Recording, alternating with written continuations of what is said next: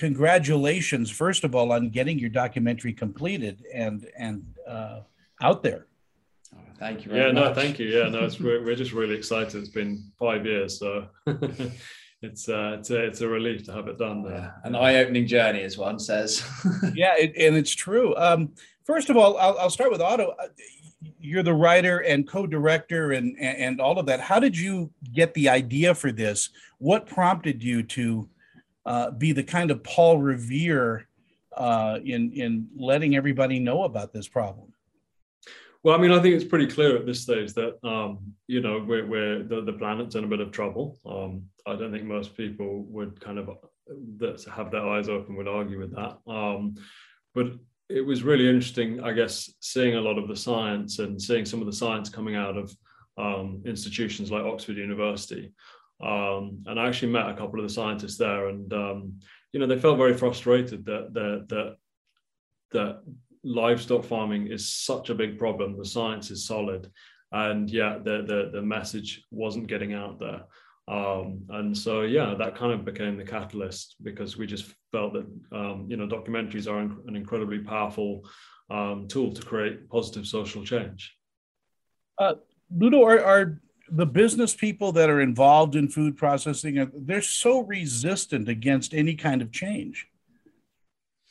Well, that's all stems down from public demand, and if we can open and change people the way that they see their food and what goes on behind the scenes, I think that will then begin to make a switch. We're planting the seeds, people will start going, okay, I now understand what goes on. And I think we're so switched off by the food chain and what happens, to make the food. It's been an eye-opener for us along this journey. So I think hopefully we've created something that will really open up everyone else's minds to this one.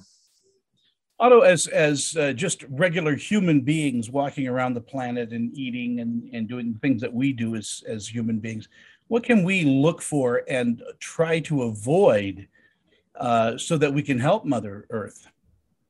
I would say, then the message and the takeaway from this film is really simple. The more you can shift from animal-based foods to plant-based foods, the more benefit you're going to have a kind of helping the planet, basically. And I guess, the argument that we make in the film is that the single most destructive thing that we do as a species is livestock farming. So as an individual, by making that shift towards more plant-based foods, you're going to have an incredibly powerful effect, basically. I'm trying to do that myself, not just because I saw your documentary. It's not easy. It took me years, so I know how hard it is. Yeah. It isn't easy because I also don't know what to trust as far as the plant-based foods and what's healthy, what isn't. And sometimes it boils down to texture and flavor. Ludo, are a lot of people resistant to it? I think it's changing, which is nice. I think with the demand coming for it, there is so much money effectively backing these companies to produce amazing products that people are wanting and needing to make this switch. I think, if you were plant-based 15, 20 years ago, it would have been incredibly hard to sustain yourself off those diets. But I think now really we have a whole world of different cuisines, and you could have anything these days and really you won't be affected by your choices. So I think it's quite exciting what's going on, and the more people that move this way, the more we're not going to be sacrificing in taste and flavor. So I think it's quite exciting what's going on. We're destroying rainforests. We're destroying a lot of land that can feed lots and lots of people. And it's very restricted as far as what livestock can do, because ultimately it destroys the land.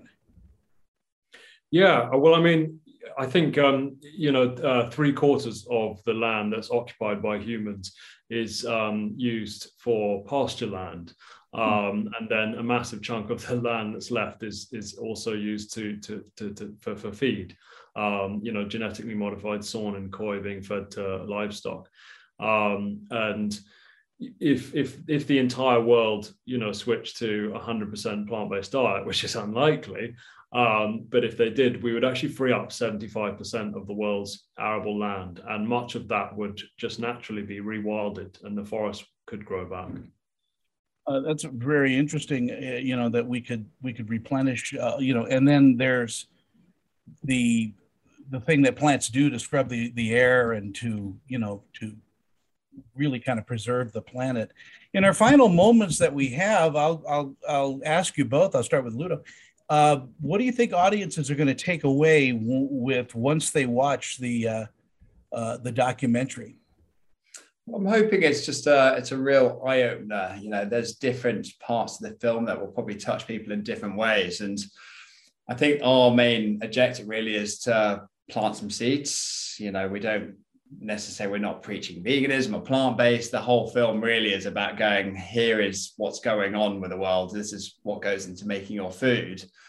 And these little facts, if it just makes some sort of shift in the way of what goes in your plate, whether it's one meal a day or 3 meals a week, and slowly, if that just, putting those seeds in people's heads, I think, well, that's our aim really, is just to get people just to open their mind a little bit by what's going on and what they're eating and their choices. Yeah. Otto, I'm giving you the last word. What do you think people are going to walk away with? I mean, the film is a celebration of the planet's beauty, but it's also a warning. And the idea is that inspires people to realize that just by making a very simple shift in their diets, they can have a tremendously powerful effect at helping this planet that we're so blessed to live on.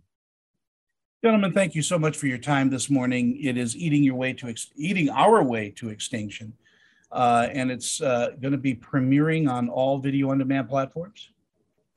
It will be at some point in the very near future, but it'll be out in cinemas. I think, is it tomorrow or Thursday? On Thursday, on the 16th. So yes. We'll catch it on a big screen and then hopefully rewatch it when it hits VOD as well.